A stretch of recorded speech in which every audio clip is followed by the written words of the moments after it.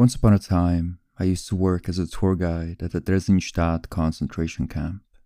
On the 8 a.m. bus ride between Prague and Terezin, I would have an hour to discuss history with my sleepy and occasionally hungover tourists. I started off by quoting Maria Theresa's eerily familiar 18th century rambles about the empire's Jewry, and then I'd go through the eerily familiar rise of Hitler to the eerily familiar notes of Sudetenland to that war we all learned about in school. People would wake up. The bus's suspension in the face of Prague's cobbled streets would make sure of that, but aside from the story of how the brain behind the Holocaust got assassinated by two guys on bicycles, the tourists' faces stayed tired. It's an eerily familiar wheel. The names and details change, but the direction never does. We go from one event to the other, slowly descending with lies and blood of the innocent and carnage, and then when nothing is left but the rubble and survivors, we say never again and begin our descent once more.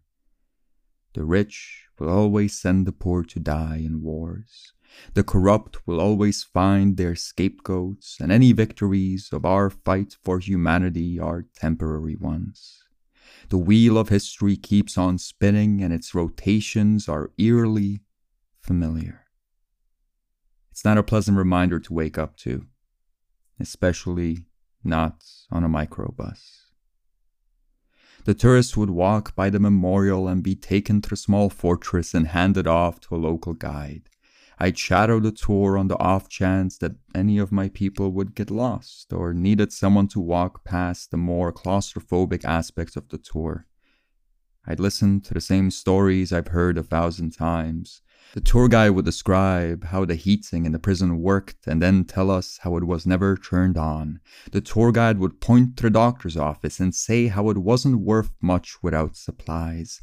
We would walk through the showers and the tour guide would tell us about how the delousing machine never worked. And if someone asked, quietly, whether gas came from the shower heads, the tour guide would say no. Theresienstadt was a propaganda camp. It was shown to the Red Cross to illustrate how well the Jews are being treated by the Reich. The showers didn't spew poison, but the old and young and sick and starving still died. 88,000 of the inhabitants were sent off to their death in Auschwitz, but 33,000 died of the orchestrated conditions of the Theresienstadt itself. Man's cruelty to man. We can't be trusted. The deranged will always take the wheel and keep it spinning. There will be blood. There will be suffering, and when the war is done, our victories will be temporary. The tourists would walk through the tunnels built by the emperor who emancipated the Jews, exit at the execution range, walk by a shining statue of the starving, and finally settle in the cinema built for Nazi entertainment. They'd watch a film which me and my colleagues fought to replace the 20-minute documentary on the camp, which was previous company policy. Instead of the documentary, the tourists would get a 10-minute collage. Instead of the bone-dry retelling of the same story they heard on the bus, they would see the films the Nazis made. They would see the soccer games, the farms, the functioning showers. In all the languages of Europe, the inmates would read "I'm all right in Terezin" as the Führer's shining gift to the Jews would flicker on the screen. Then the wailing songs of Auschwitz and Birkenau and Treblinka would take control, and the Nazi propaganda would fade away, and the drawings of the inmates would take the screens. Crowds of the sick and the starving and the frail and the mountains of the dead. We fought for the propaganda film to be shown because it was shorter, and it gave us more time to discuss the things that needed to be discussed, but we also fought for the propaganda film to be shown because it illustrated what the documentary could not. It showed the lie. That eerily familiar lie that everything is well and that there are no monsters here. It showed the lie, and then the nauseating truth that only becomes eerily familiar in the aftermath. We fought with our company for the film and we won, but I rarely sat with the tourists to watch it. This was my job. I worked for years. Sometimes in the summer high season, I would go to Terezin 3 times a week, sitting there in Groundhog's Day, watching the horror of the wheel turn over and over, letting it become just a place where I can be found at 10 a.m. on a Monday. I didn't have the fortitude for that. Instead, I would usher the tourists into the cinema and explain my absence, and they would weakly smile and nod in a knowing way, and then I would leave them in the dark. Instead of watching Nazi propaganda, I would stand outside with the custodian of the cinema. Workers in the Czech tourism industry are seldom chipper. When we're at work, we're cloudy people who just want the time to pass. The custodian seemed to come of completely different blood. He was a chatty man in his late 50s with a little mustache, and he didn't make fun of my broken Czech. Sometimes he would complain about the groups of high school students that chant and holler while they're taught about the crimes of man. Sometimes he would try to predict Terezin's gloomy skies, and sometimes, when the groups were small and no calls would come in for reservations, he would tell me of his life in communist Czechoslovakia. He'd tell me the echoes of the tales of stories I've heard from my parents and the rest of my blood. Tales of totality dampened by casual acquaintance. The strife was implied. The stories forced the absurdity of the system into the spotlight. It was comical. For 40 years, the people just had to deal with it. They were small and caught in a game much bigger than any game they played before. For individuals, dissent was punished by deprivation. For the crowds, there were rubber batons, and if the system itself tried to don a human face in the shade of that terrible game, tanks were brought in as peacekeepers. Beneath the boot of totalitarianism, there were still people. There were still men and women that had somehow managed to live a life. I was not there. I was born into freedom. I was born into freedom, and I cannot begin to comprehend how unfair life can be in the shade of that terrible game. The cinema custodian would tell me the echoes of the stories I've heard all my life, and we would laugh at the absurdity of it all, and then, drifting off the high of being spared what he experienced, I would say, "Thank God that ended." "Yes," he would reply, and then that eerily familiar wheel would turn. But they say that when a Czech comes back from vacation and his coworkers ask how his trip has been, whatever compliments there are to be paid have to be nestled in between complaints to retain politeness. We complain to each other. It's how we communicate. Or at least that's what I would tell myself whenever politics entered the room. Every "thank God we're free now" was followed by a "but," which was followed by a recognition of that eerily familiar wheel. The Botog Czar in the East, the culture war in the West, the corruption and slide towards something dark in our own midst. We were still nestled somewhere in the shadow of that terrible wheel, and it would spin on regardless of what we had to say. Once 10 minutes had passed, we would part, usually reminding ourselves that at least, for the time being, we are free. I've avoided the propaganda film so that its suffering would not become mundane. Yet daily repetition of my job, that need to stay on schedule and compartmentalize my place of work resulted in one quiet compromise. The last 3 notes of the wailing song, like the chimes of the Prague subway doors in reverse, sung in a tortured tenor that sounded familiar with the name. For years, I would press my ear against the cinema door erected 80 years prior and listen to the final notes of that horrid music. Tre, blin, ka.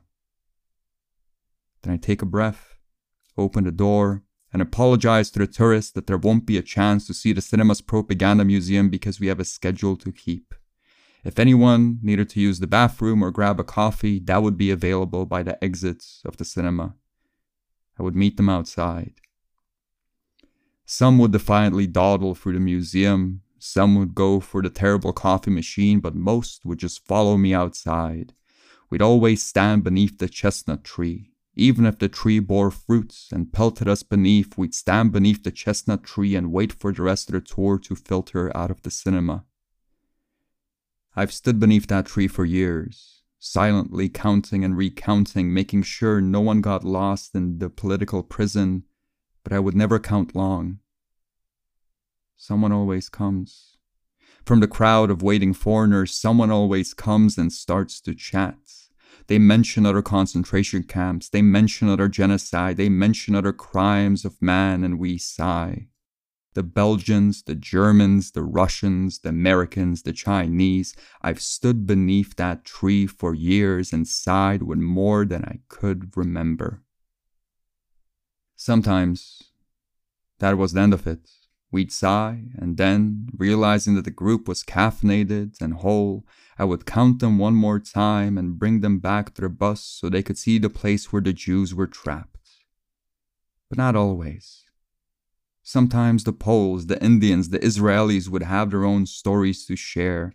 Most, like the custodians, were stories emphasizing the bizarre, stories where the description of that ever-present wheel were laughably insane. Some spoke of themselves, some brought the tales down through their ancestry, but the ending was always the same. I would stand beneath the chestnut tree, recount, and take them back to the bus. On the way to the town of Terezin, I would tell them the stories of Friedel Dicker Brandet, who collected the drawings of the camp's children so that they would be remembered, of Kurt Geron's conduct on set as he was forced to create propaganda for the Reich. As we would make our way to the town of Terezin, I would tell them stories of people who overcame their circumstances and shined bright before their lives were snuffed out. I would mention them again at the end of the tour as we would ride back to Prague, suggesting it is the strength of human spirit that we should contemplate on the quiet road back. They must be remembered, I would say into the bus microphone that scarcely worked. They must be remembered so that these crimes against man can never happen again. But we all knew that the wheel would not stop. There were other concentration camps. There were other genocides, there were other crimes being committed right as the wheels of that microbus turned. After the cinema, in the town of Terezin, I would take them to the municipal school that had become a Holocaust museum.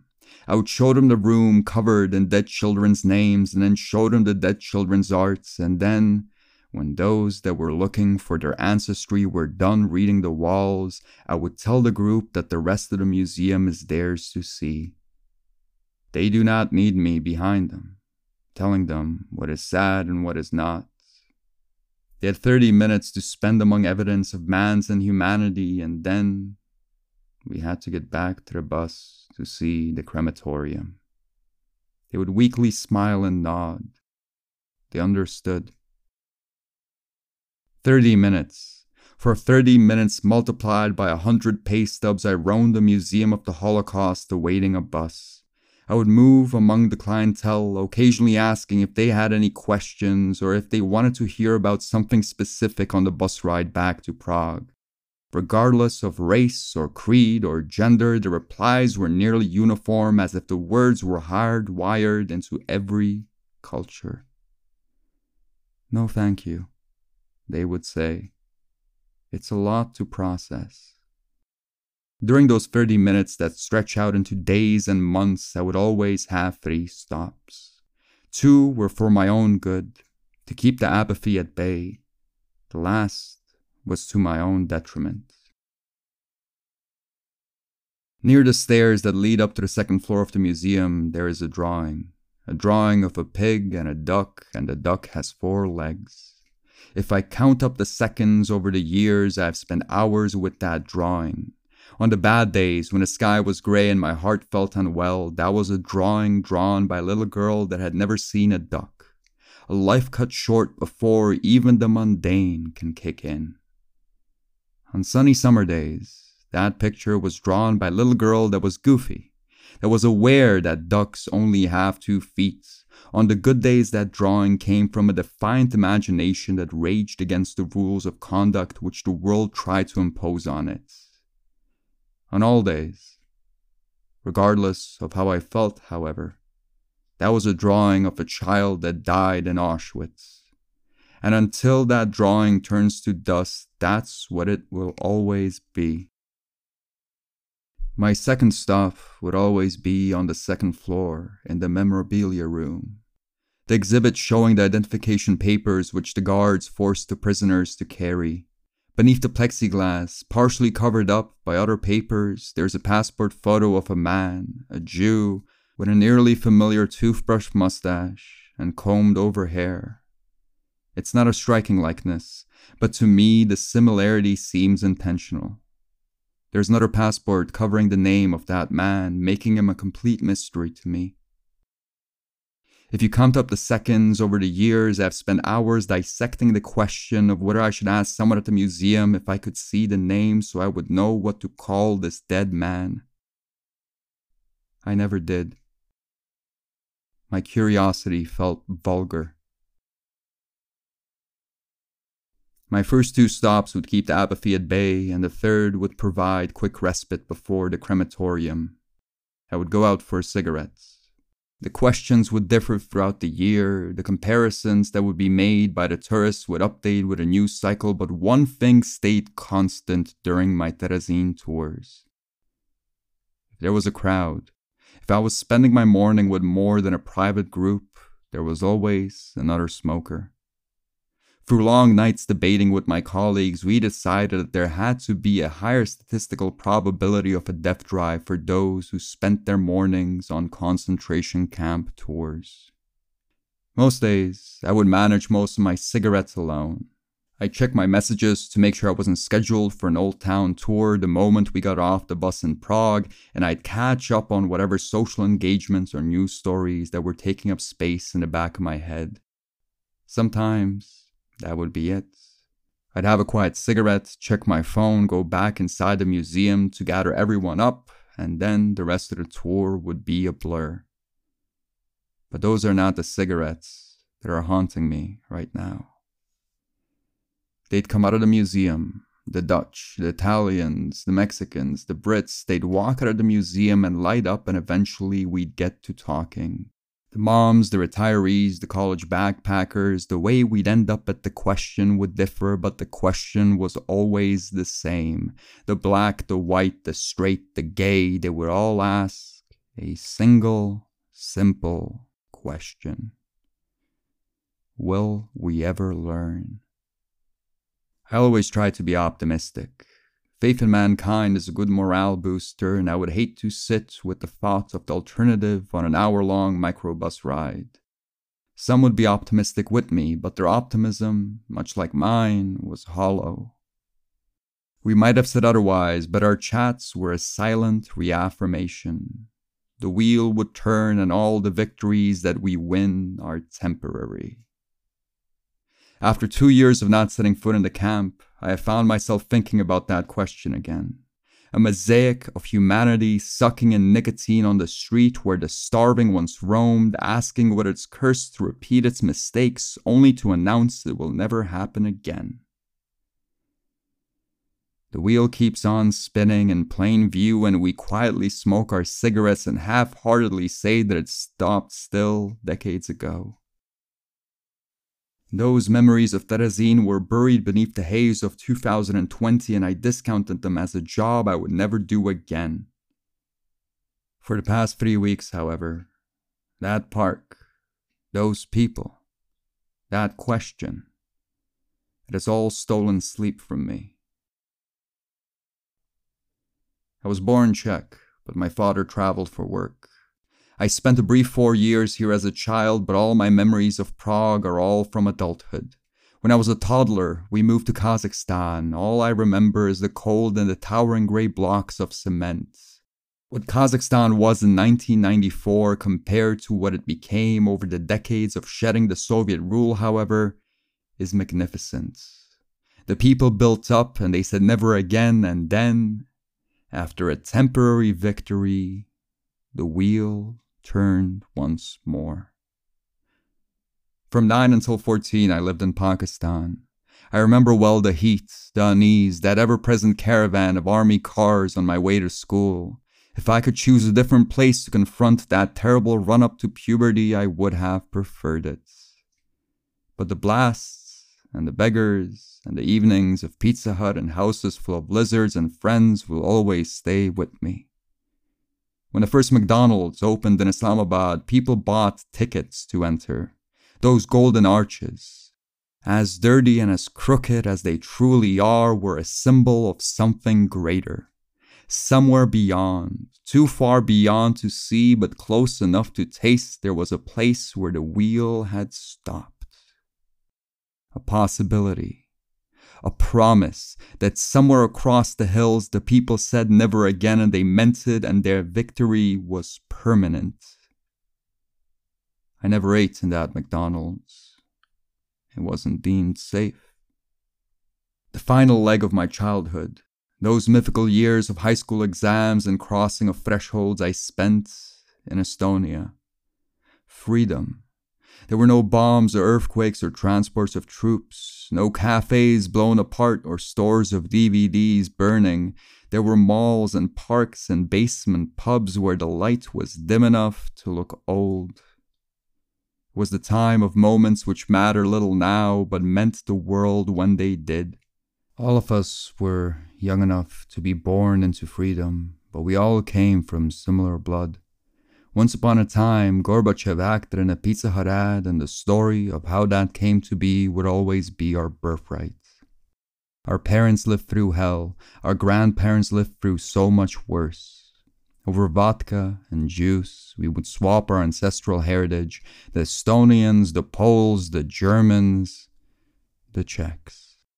We'd share tales of the rotation of the wheel and how lives were lived beneath its terrible weight and how it can never happen again.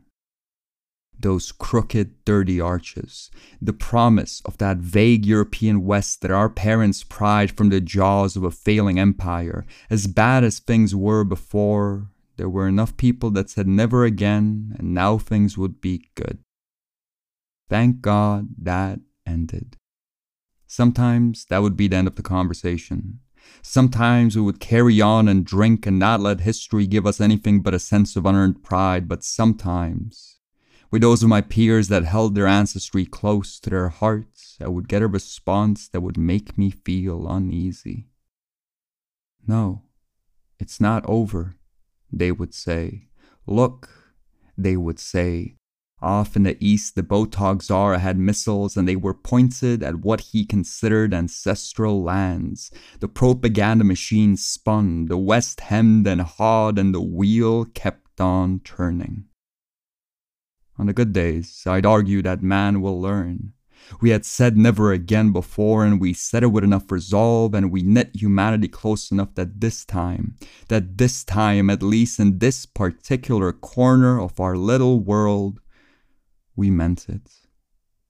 On the bad days, the conversation would drop and we would just continue getting drunk. We were, after all, living in the same states of temporary victory. It would be a sin not to make merry. In 2013, I was back in Prague and I drank for a living, working as a pub crawl tour guide for more nights a week than I would care to remember.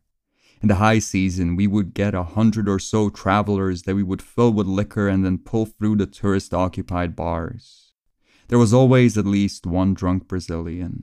In 1 year of drunken work, there was always a Brazilian, but the geography of the rest of our clientele varied from everywhere around our little world.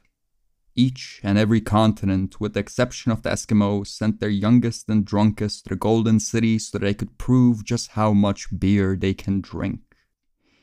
It was a good place to forget and go numb about the stories on the news.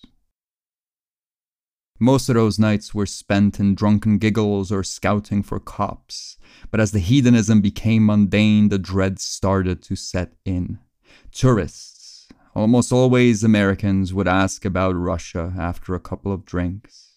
On the good days, I'd get into the weeds with them and explain the situation to the best of my abilities. On the bad days, and when one drinks for a living, most days are bad, I just tell them the lie that politics don't belong in the pub, and we drink. We'd drink, and the stories in the news would become worse, and the experts on the television, which were rarely wrong, would come back with dire predictions, and that feeling that we're living at the end of a golden age would spread, and we would drink and ignore and forget. I am no stranger to history, and I certainly am no stranger to the history of my people. In 1938, Adolf Hitler occupied the Sudetenland under the excuse that there was an oppressed German minority that he was destined to defend. In talks with Britain's Chamberlain, he would scream about hundreds of dead Germans that never lived. He screamed that he wanted peace. He screamed that if Czechoslovakia were no longer a state, the escalating tension of European geopolitics would stop. The West took that gamble. They trusted a man who by all accounts should not have been trusted, and for playing that terrible game where the fates of man is decided by what is most convenient, they paid a terrible price. Everyone did. My job and my surroundings provided some buffer from the dread. They allowed me to ignore and forget and make merry in the night and moan about my head at noon. My job and my surroundings shielded me from what was happening in the East, yet the reality of shielding your eyes from a coming threat is that the closer it gets, the more fingers you have to use. Crimea. When Crimea started to snake its way into the news, when the experts on the television that are rarely wrong start to explain what our future would look like, I thought, surely not. Surely the parallels to that horrible war that we promised to never fight again were clear to all. Surely we have learned our lesson, that plebiscites are done through the ballot box and not through the barrel of a tank, that warmongers are never full, and that the pursuit of power in totalitarian states would always be total, and that the price for that hunger would be paid in innocent human lives. Surely Europe would not let history repeat. I remember that moment ever so clearly, and I fear I will remember it until my mind is gone. A deafeningly loud bar, 3 fingers of the cheapest rum that could exist on a shelf, married with too much ice and communist-era Coca-Cola. My off-season tourist crowd, dancing and kissing and screaming on the dance floor, just a stone's throw away from my lonesome table. I drank that bitter drink and searched for some inkling of hope, but none could be found. Crimea was taken. The Sudetenland crisis played out again nearly 80 years later in colored television and YouTube videos and fiery tweets, and although there were loud voices which spoke their mind, the result was all the same. Strong words on papers that did nothing but provide a green light for the next steps. A realization that when Europe gathered in the rubble after that horrible war and said, "Never shall we let this happen again," we actually stood alone, each nation whispering, "Never shall this happen to me again," with a fevered conviction that we mistook for unity. I remember draining that bitter drink and staring into the ice and shaking it as if it were a magic 8-ball that could ease my mind. It did not. It simply reminded me of how cold Estonian winters were, how there were nights when it hurt to breathe because the air was so cruel, how I stumbled drunkenly through cobbled streets with friends that are the building blocks of who I am today, how during one of my first romantic trysts, an overzealous Estonian unbuttoned my shirt and gave me a lung infection to remember her by. I remember draining that bitter drink, that bottom shelf apathy, and feeling like a fool. I was losing sleep over something I had no say in. I was sitting alone at a bar with a name badge that suggested I was fun, and I was moping about the wheel of history that will never stop spinning. I felt naive for ever suggesting, for even hoping, that mankind could learn its lessons and stand united. I remember that empty glass of ice, that roaring crowd of drunken joy, and that capitulation. History seemed eerily familiar because it would always repeat. All victories were temporary, the wheel would always turn. The only thing that remained was to hold up hope that the wheel would turn slowly, that the Botog Czar and his ilk would make progress slowly, so that by the time the stories I have heard from my ancestors, old and frail, would come knocking on my door, I would be just as old and frail as when they gave me my birthright. I hope the wheel would turn slowly, so that others, not me, would have to bear the brunt of its force. The Brazilians were at the bar and they insisted I take shots with them. They approached me as friends and it felt selfish to be sad. It felt selfish to make the despair that gripped me their problem. I could seldom put words to that pain when I was sober, and if I tried drunk, all that would come would be tangents and tears. It felt selfish to be sad, so I went and I drank. The shot of tequila, which would make me vomit by sunrise, wasn't just cheap alcohol, it was a toast to a surrender, a retreat into issues that were my own so that my heart would not rely on the stopping of a wheel that would never stop. I remember that moment ever so clearly, and I fear I will remember it until my mind is gone, a promise sealed with a burning throat. I would cover my eyes and carry on and not worry and let the chips fall where they may. The door of the Prague metro is closing, the Botog Czar strikes another blow, that is all mundane, what else is new, Treblinka.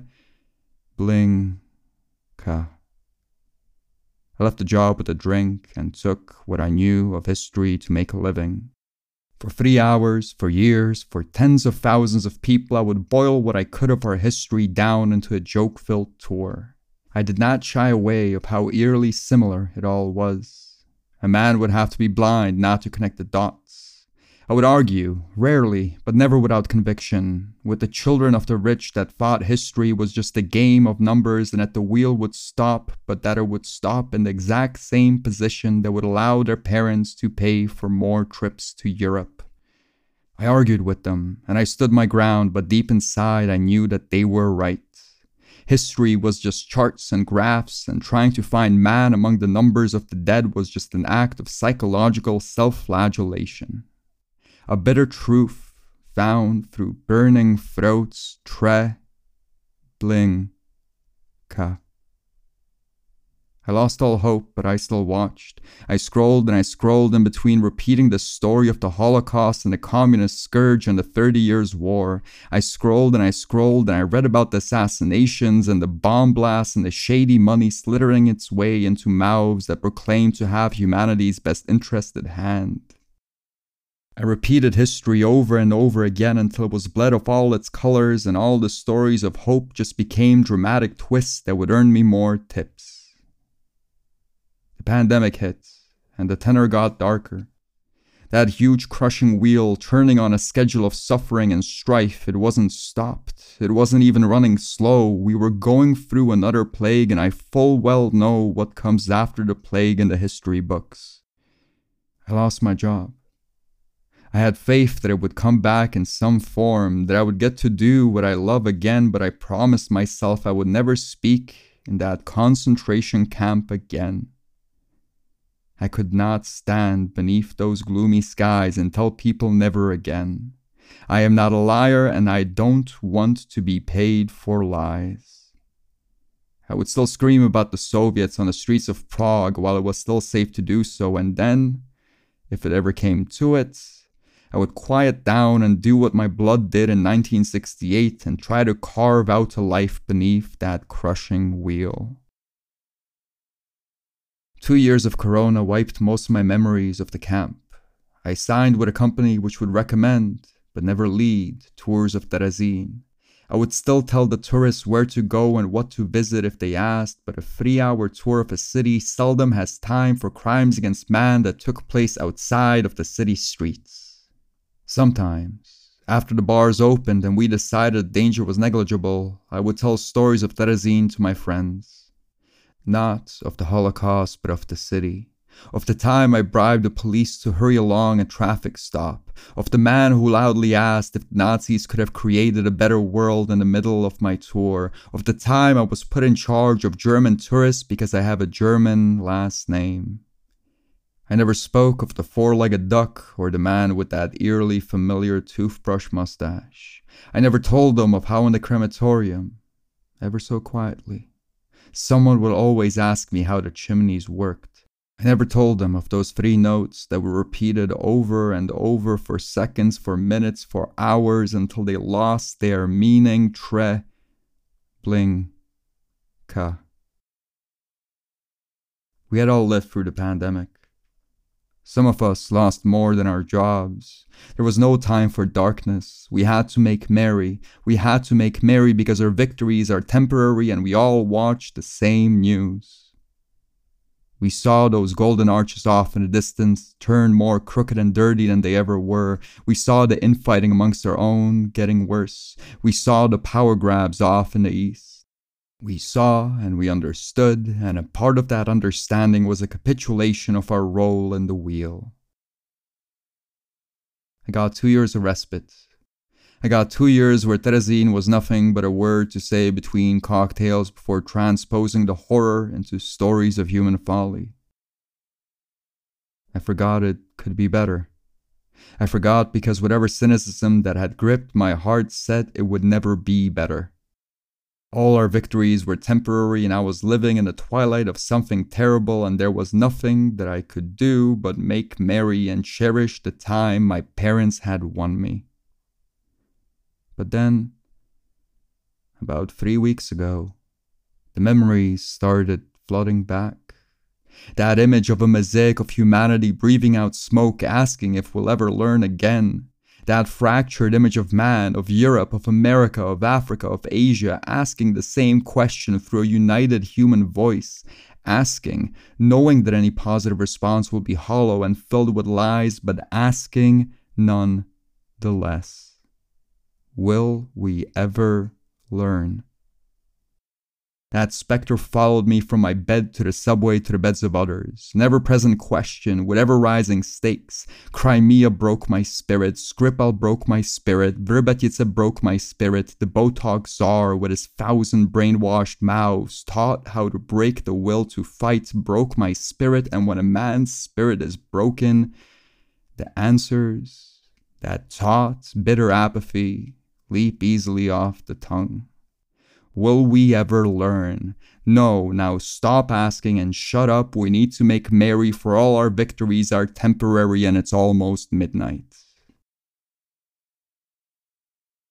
There was comfort in that resignation, an undying confidence that I would never again sit shaking a glass of ice with tears in my eyes, a poisonous comfort that tricks you into thinking you'll never hurt again if you never hope again. I thought Ukraine would surrender much like we did in 38 and 68. I thought the West would bicker and hem and haw and then leave nothing on the table but letters of condolences. I thought that the coming information war with those that spin the wheel would be so brutal that an ordinary citizen, those among us that only make merry and refuse to see the shadows on the wall, would be given no choice but to see the conflict in dark shades of grey. I thought that the wheels of history would keep on spinning and that looking at men as numbers, seeing the blinding suffering which war brings as collateral damage to slowing down the march of boots, I thought that was the only way to stay sane. The League of Nations failed, and whatever new promises we made in the rubble would fail again. The war was lost, and all there could be hoped for was a slow decline rather than a fast one. I let my shielded heart dictate what reality would become. I ate up that cold gruel served by men without faces, and I accepted its implications. Democracy was a smokescreen for those that do not understand power. The West had grown fat and comfortable and would not accept any pain on behalf of others. The Botox Tsar would lie and lie again, and much like the lies of his ancestry, the lies would rape the truth and make any shared reality impossible. I was wrong. I underestimated Europe's appetite for democracy.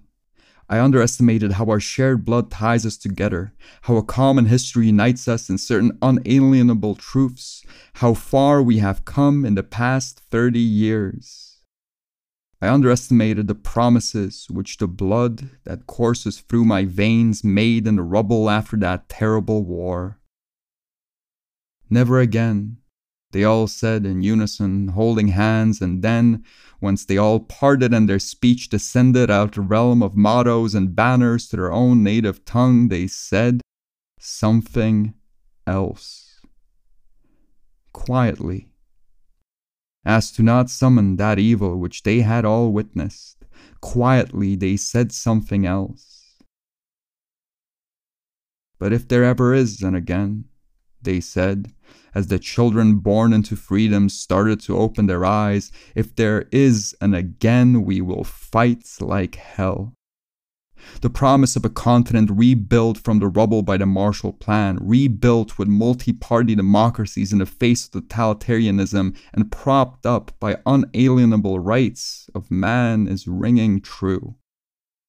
Many have died to bring the promise to life, and many more will, but once the dust settles, once the help has arrived, we will rebuild and shout never again, and then when the rooms are quiet and the liquor has taken off the edge from the superstition, we will whisper the second part of that promise, and we'll mean it. The idea that it was the Botox Tsar that united us, that Europe could only come together in the face of a madman who had stopped bothering to lie, is laughable. It's not him that brought us together. Those that drive wedges between man for profit and greed can never bring us together. What united us was the fight. That burning passion of freedom that explodes against ill-fueled trucks.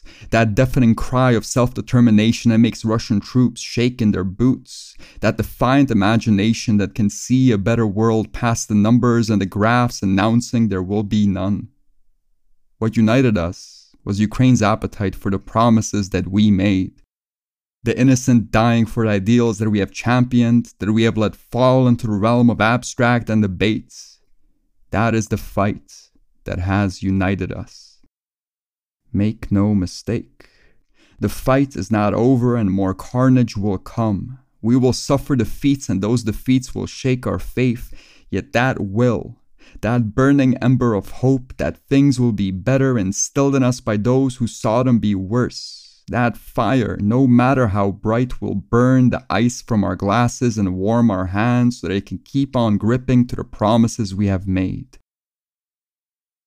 When the war is done and that fire of hope burns blindingly bright, we will warm ourselves in its light and rebuild and say never again, and then whisper the second part of that prayer when the liquor is poured. Make no mistake, 30 years have passed since the fall of the Iron Curtain. The Botox Tsar's doctors might have removed the decades from his face, but there is no surgeon who can cut away our history. We have tasted freedom and the bitterness of the alternative is no longer tenable. The Tsar's position is no longer tenable. We are watching a miscalculation of spirit that will ring true through the history books for hundreds of years. The League of Nations rose from the dead, and even though it hasn't fired a single shot, it has brought the Tsar's kingdoms to its knees. There's a Pizza Hut in Moscow. Gorbachev once ate in it and recommended others do the same. The Russians have heard the identical promise of cooperation and justice.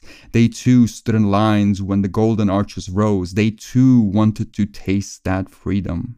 For decades the Tsar has lied and adjusted those promises to make himself seem a king. For decades the tyrant has lied and lied and lied again, and we played into those lies because we wanted his money, because we placidly accepted that our ideals are nothing but words said by politicians, but few will die defending the words spoken by suits.